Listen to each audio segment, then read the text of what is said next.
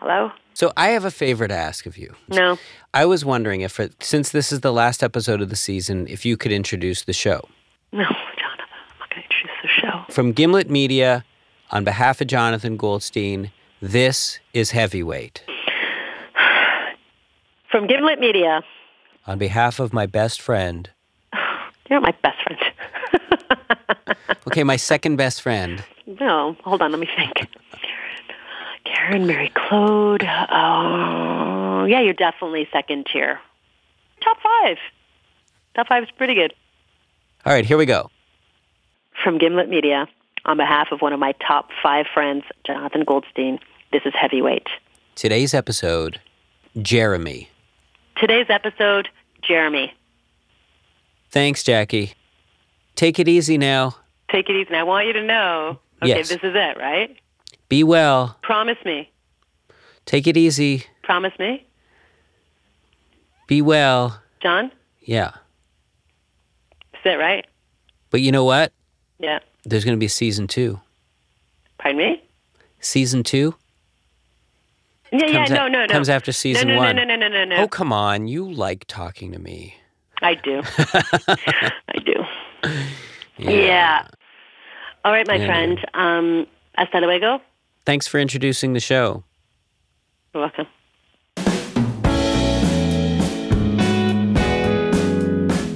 From Gimlet Media, on behalf of one of my top 5 friends, Jonathan Goldstein, this is Heavyweight.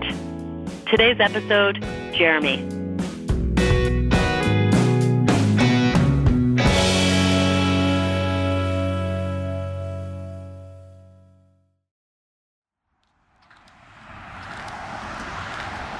.770 is on that side of the street. You want to cross over here? Not long ago, I moved from Canada to Brooklyn. And while walking to the bank in my new neighborhood, I saw something that stopped me in my tracks. I'd walked the route dozens of times, but never once did I notice the building I was passing right by. Excited, I grabbed Emily to share with her my discovery. Also, you are not looking for cars. You just walked straight across a light. I'm still alive, aren't I? Well, lucky for We live down the street from 770 Eastern Parkway, the Chabad Lubavitch World Headquarters, the place where, 30 years ago, I came to meet a man many Jews considered to be the Messiah.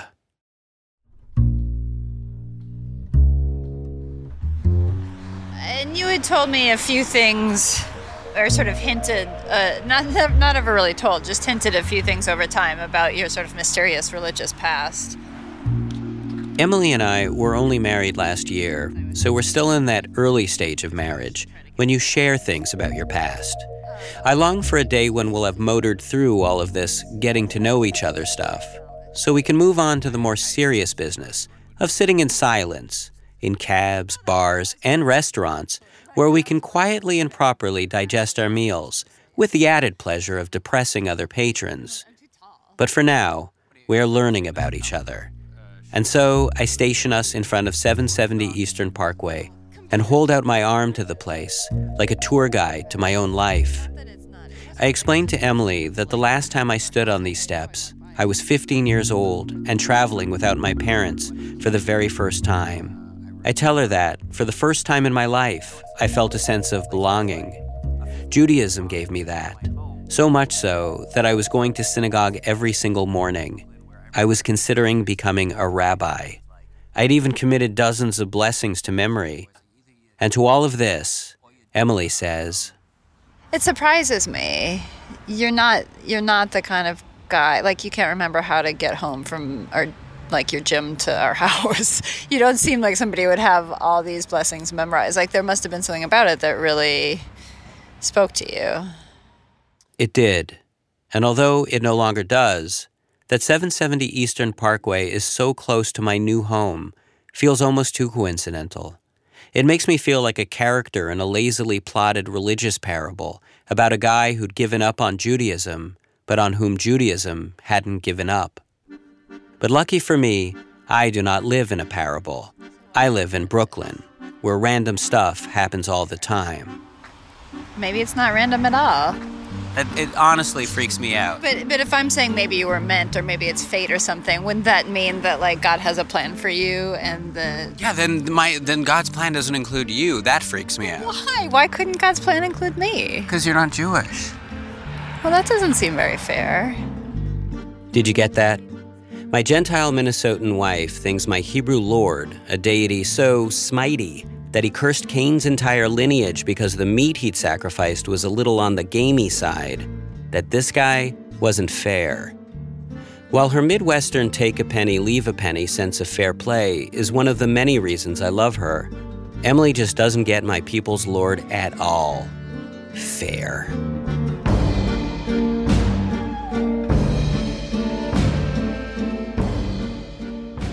"30 years ago, when I set out on my pilgrimage from Montreal to 770 Eastern Parkway, my family was convinced that I'd lost my marbles. 'What are you, a religious nut now?' my father had asked. Although we were Jewish, we weren't religious. We didn't keep the Sabbath, eat kosher, or do good works. But did we enjoy accusing people of anti-Semitism every chance we got? Abso-facto-lutely. My trip to Brooklyn was chaperoned by Rabbi New, a young, charismatic rabbi I'd met the previous year. We'd talk about things never touched on in school, the important things like, why are we here, and what was the point of it all? We were going to Brooklyn to see Rebbe Menachem Mendel Schneerson speak. Rebbe Schneerson was the leader of the Lubavitch Hasids, who many believed would one day reveal himself to be the Messiah. While for Christians the Messiah had already come, the Jews were still waiting. The Messiah stuff really spoke to me. Life back then felt like a kind of foreplay, like it should be leading towards something big. When the Messiah shows up, Rabbi New said, God will be revealed. He'll revive the dead, put an end to death. As a teenager, death irked me. Death was nothing, pointless, but the Messiah was something big.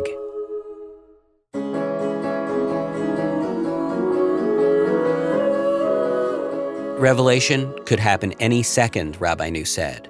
We just had to demand it. He taught us a song called We Want Mashiach Now.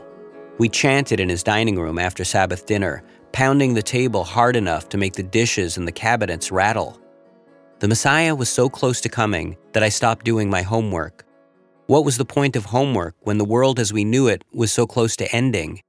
It was just a matter of the Rebbe Schneerson knowing that the time was right. Did you think about what your life would be like after the Messiah came?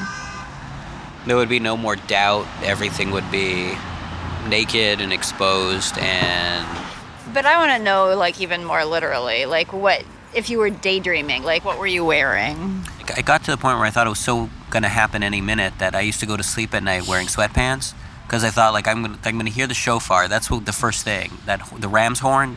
I'm going to hear that. That's how you know the Messiah's coming? Yeah, I'm going to run out into the street. It's going to be really sunny. Doesn't it seem like if there was a Messiah going to come, they would have a more efficient way of letting everybody know than blowing a ram's horn? If you're a heavy sleeper and you sleep through the ram's horn. Why are you getting hung up on that? Just curious. I'm just curious. So, hello. I'm sorry to interrupt. Nice to see you. How are you? This is Esther. This is I'm Jennifer. Esther. So nice to meet you. As Emily and I argue over the appropriate multi-platform rollout for a Messiah, something happens that we can add to the uncanny Brooklyn coincidence file. Esther walks by. Esther's an acquaintance of Emily's, a friend of a friend. But what's notable is that she's the only Orthodox Jewish person Emily knows. It's the first day of Hanukkah, and Esther is out shopping for a menorah, the traditional candelabra lit for the holiday. No sooner do Esther and Emily begin to catch up than an eager Hasid approaches, asking if we'd like to go inside 770 and see his menorah. His prodigious, super colossal menorah. It's a real big one. It's really nice. Like a huge menorah. Yeah. You check it out. It's right here. Yeah, I'll check it out. It's 6 feet tall. Cool. I'll be there in a little bit. And then he turns to me. Well, I'm okay. See ya. Right away, you were just like, no thanks. I just find, like, proselytizing, even if it's well-intentioned, it gets my defenses up. Why? Well, because I feel like I went through it. You know what I mean? I feel like I went through it when I was a kid, and it didn't work. What happened? What did happen? Standing outside 770 that day, I struggled to give Esther a good answer, and in the days that followed, I found myself stuck on the question. How did something that once meant everything to me come to mean nothing? All these years later, I still sometimes feel the absence. I'm not sure if it's an absence that religion left behind in its wake, or whether religion created it. Maybe such feelings just creep in as you grow older. But in the myriad alternate universes out there, I wonder if somewhere there's a black-hatted Jonathan Goldstein who stuck it out, who doesn't feel anything lacking. Is that Jonathan Goldstein the kind of happy-go-lucky chassid who wears his kippah at a jaunty angle and possesses the kind of thick, natural beard that retains the smell of varnishkas for days? That Jonathan Goldstein, I imagine, does not wonder about this Jonathan Goldstein, though maybe, on some nights, he still feels the phantom pang of an Emily-sized hole in his heart. But he probably just shrugs it off as indigestion.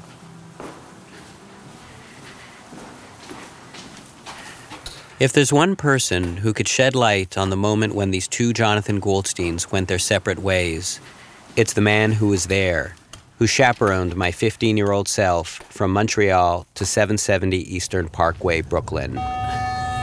My old rabbi, Rabbi New. Hello, I'm here to see Rabbi New. Yeah, hi. So, I went back to Montreal to see him. 30 years ago, when I was a teenager, Rabbi New was the rabbi of a tiny synagogue. I definitely should have asked where his office is. Now he's the rabbi of a large synagogue, of many floors and offices. Hi there, I'm the same guy as before. I guess I should have asked where... Come upstairs to the second floor. Okay, thank you. No worries. No worries.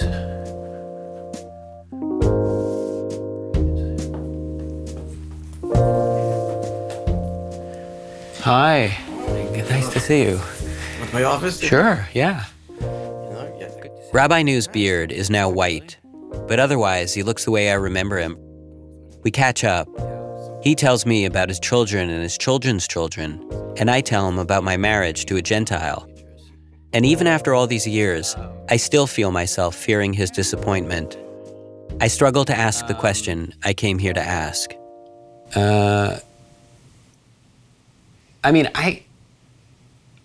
I don't know if You're trying to understand what happened. A little bit. I do recall your parents were not supportive. You thought that it would jeopardize your, it would compromise your career. That you become a rabbi, something it's not what they envisioned. If there's anything, it's this. It's the wanting not to disappoint. I think that was a barrier.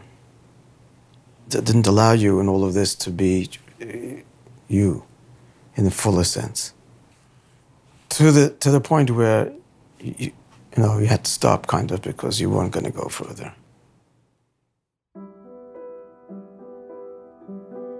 It's hard to imagine my parents exerting that much control over what I ended up doing. Yes, they were against my becoming religious, but then they were against so many things that I persisted with. Certain friendships, my love of David Bowie. There was more than just my parents' disapproval at play. Something else was taking shape, too. At first, learning I had an everlasting soul was great. But because of who I am, my fear of death evolved into a new fear. A fear of going on forever. Going on, past boredom, past nausea, through millennia upon millennia, and never being able to turn my brain off. That somehow felt worse than death.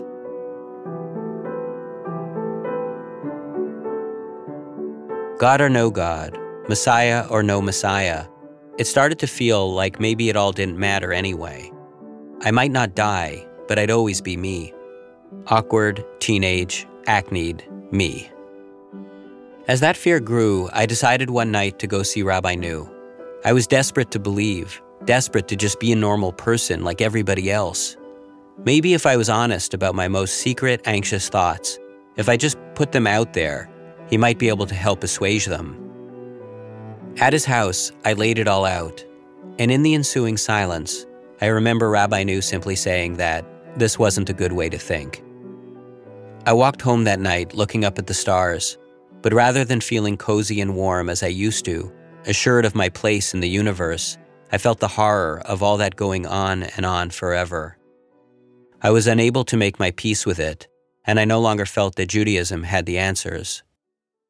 Trying to will myself to believe was as futile as willing myself to fall in love. I was left feeling that if there was a God, he was too big to know with my small brain, too inhuman to know with my human heart. Was that disappointing to you? It must be on some level, of course. Yeah. Even after all these years, I have concern for your disappointment. The story's not over. It scares me to think of that also. Like I love my wife, and Who says she's not part of it? Everything is ultimately. So who knows? Who knows?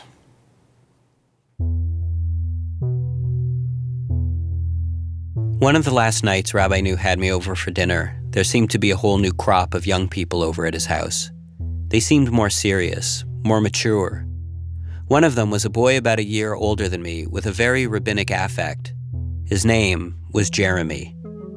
At the end of the meal, he and I wandered the empty nighttime suburban streets, talking. It turned out Jeremy was in the midst of converting from a secular Christian background to Judaism. Unlike a lot of other religions, Judaism doesn't really welcome converts.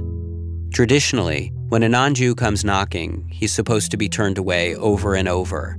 And so while I was passively drifting away, Jeremy was actively pounding on the door in pursuit of a religion that didn't even want him.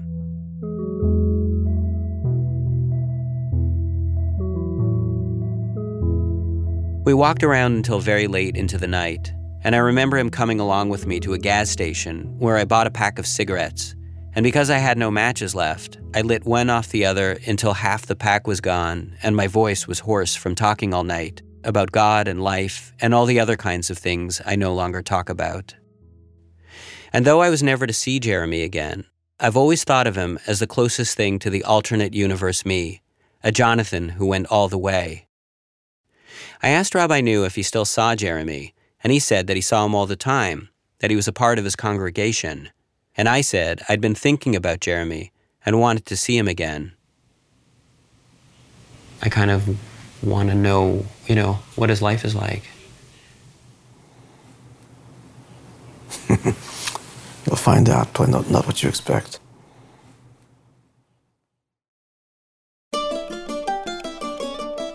After the break, inviting myself over to a man's house I only met once, 30 years ago, to see if what I expect to not expect is unexpected.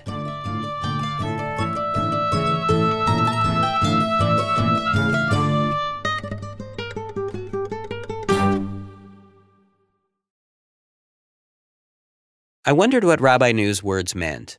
Why would Jeremy not be what I'm expecting? Was he no longer religious? We'd met at a crossroad, me walking away from Judaism and he walking towards it. I wanted to see what Jeremy's life is like, / what my life is not like, / what my life could / might have been / be. When I phoned Jeremy to see if I could come by, he said sure. Does he remember the night we hung out? Possibly. Is he just being polite? Probably. Does he think it odd that I've pretty much invited myself over to his home after meeting him one time several decades ago? Odds are, hello. Abso-facto-lutely. Hi, I'm here to... My name's Jonathan. I'm here to see your folks. Oh, thank you. It turns out that when Jeremy converted, he adopted the Hebrew name Yirmiyahu after Jeremiah, the weeping prophet. He and his wife Chaya live in a close-knit Hasidic neighborhood. Hello. How are you? So far, there isn't anything here I wouldn't have expected. Yirmiyahu is bearded and handsome, and to the casual observer, looks like a rabbi. He's even got a rabbinically appropriate number of children. Our oldest is Menachem, almost 20. Then we have Chana, she is 18. Svi is 16. Dina 12. Yirmiyahu and his wife have 6 kids, and not that it's a competition, but that's 6 kids more than I have. So, put another way, he is beating me 6-0. Or, to put it yet another way, if his children and my children were to face off in a game of Red Rover, his children would show up, see that their competitor had forfeited the match, and, in a show of victory, form a triumphant human pyramid atop which Yirmiyahu could seat himself.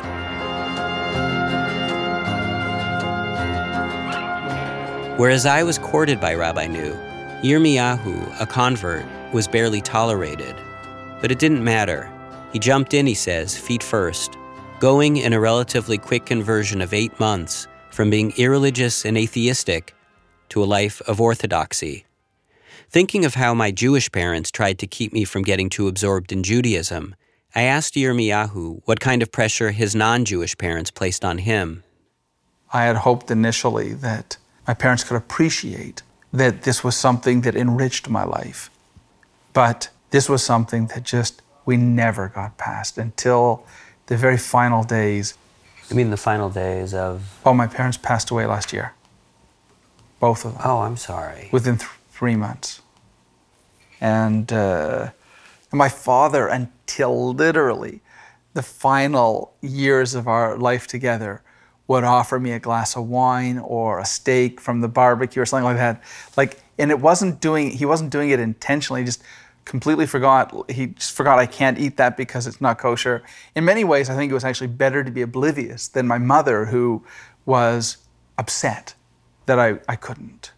As loving as she was, she just couldn't respect what we were doing. But unlike me, Yirmiyahu wasn't derailed by his parents' disapproval. He wasn't afraid to disappoint, to become the person he was meant to be. While Yirmiyahu seems certain of the path he set out on, I'm still surprised by how precarious my sense of stability can be. There are times, often nice times, enjoying a good meal with people I love, when the darkness descends unasked for and sudden, and I need to hit reset in the bathroom with cold water on my face.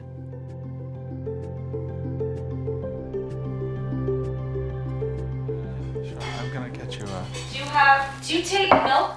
Sure. Just as we had 30 years ago, Yirmiyahu and I talk late into the evening, his wife Chaya coming and going, and all the while I try to share the best that I can, that feeling of just never being able to know the most basic things about my own being and how scary that feeling has been for me. I tell him about how I wasn't able to move through that fear guided by belief because I couldn't believe.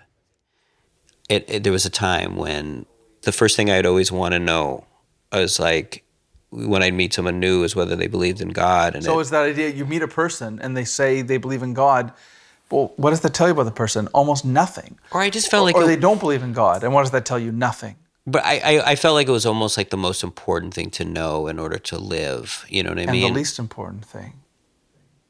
Because don't you want to just discover who the person is and then decide how close they are to God, regardless of what they believe or not?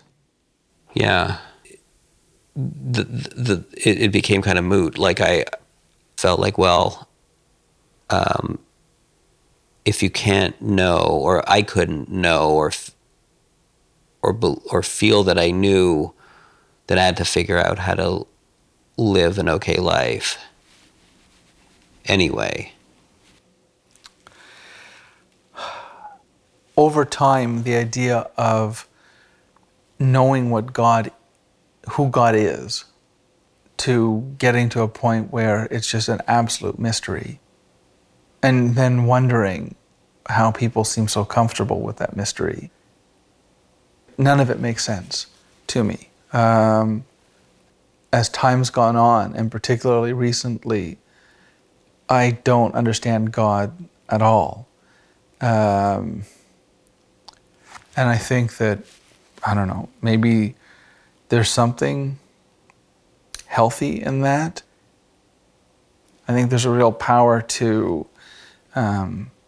not knowing.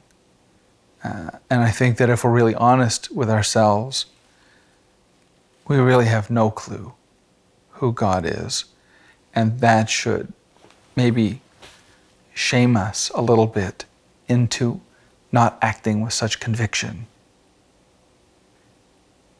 Like, I'm probably closer to where you are at looking at the world than you're aware, right? That although our paths kind of, took certain, at a certain point, is where I look at the world from now, there's absolutely no certainty.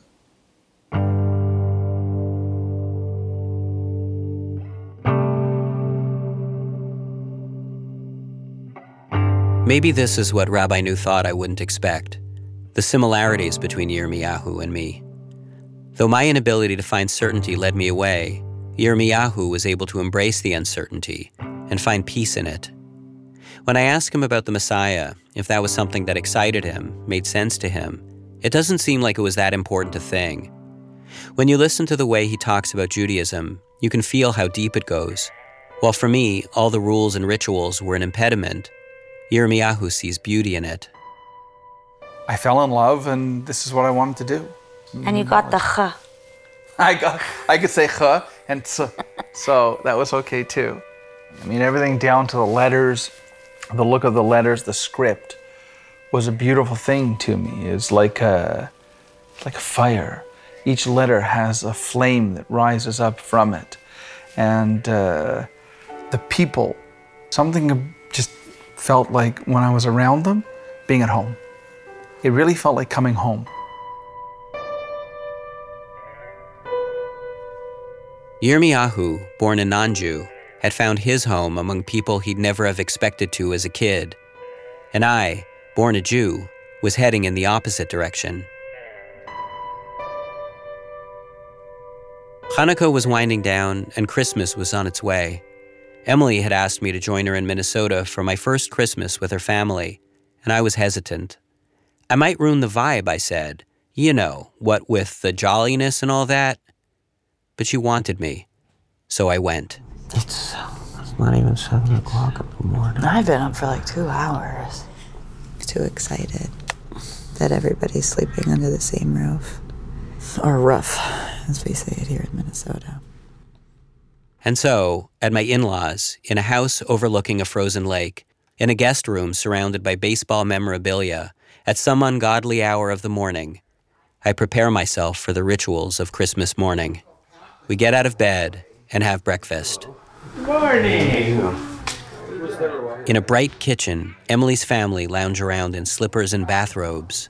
Bathrobes. Coffee?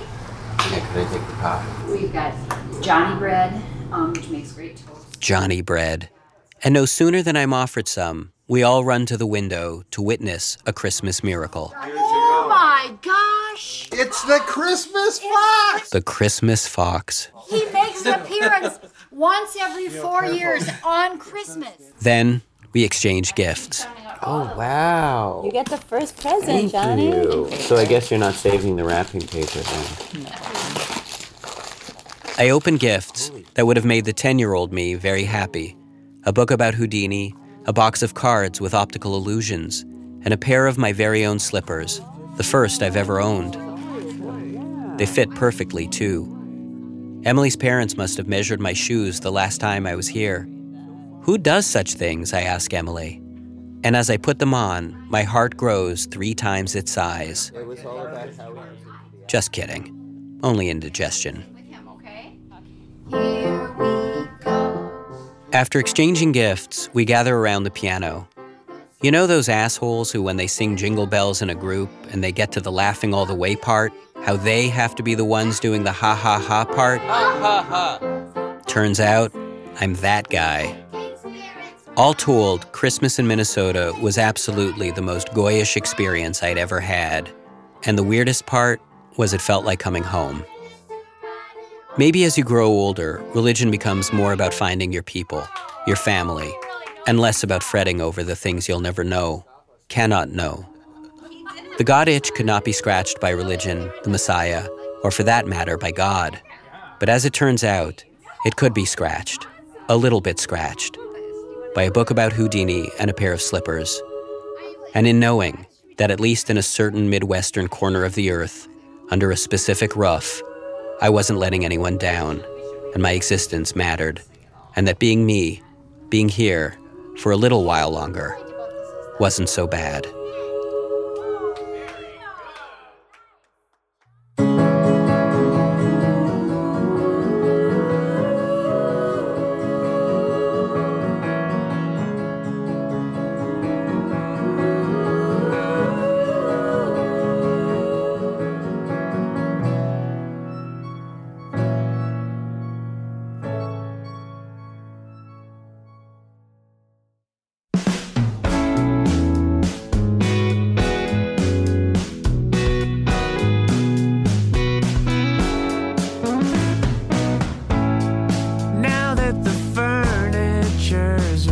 Returning to its goodwill home.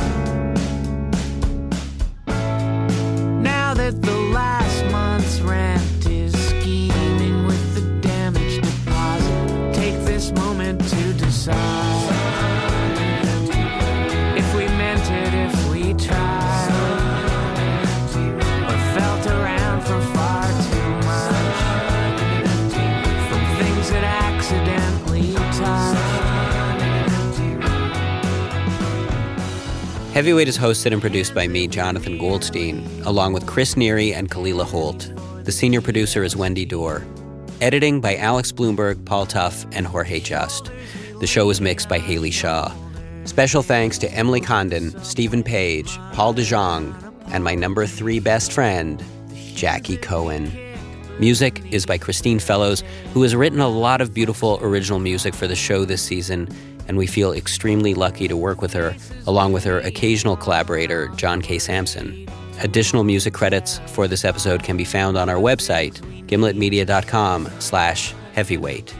Our theme song is by The Weakerthans, courtesy of Epitaph Records, and our ad music is by Haley Shaw. Follow us on Twitter @heavyweight. This is our last episode of the season, but we'll be back before you know it. In the meantime, if you have a story you'd like us to do for Season 2, a moment from your own past that you wish you could change, that somehow derailed your life or set you off on a surprising path, send us an email at heavyweight@gimletmedia.com. And one last thing. At Gimlet, we have a membership program that you can join for $5 a month. And with it, you get early releases, bonus content, and you'll get to talk with Gimlet staff and our members' Slack group. In fact, I'll be doing a live online Q&A, that stands for questions and answers, exclusively for our members this Monday, November 21st, from 3 to 4 p.m. EST, stands for Eastern Standard Time, I think. If you want to become a member, head to gimletmedia.com to find out how. Thanks for listening. And if you feel up to it, leave us a comment on iTunes. A nice comment would be especially nice.